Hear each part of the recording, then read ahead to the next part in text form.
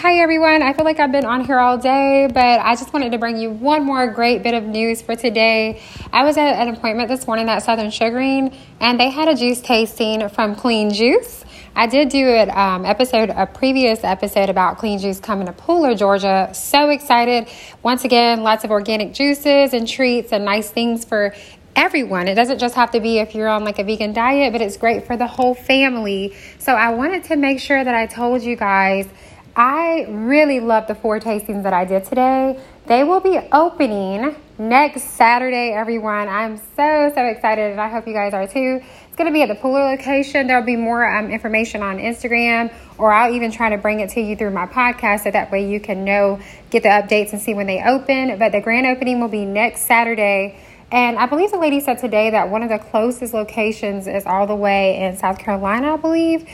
So this will be a lot closer to you if you live in this area.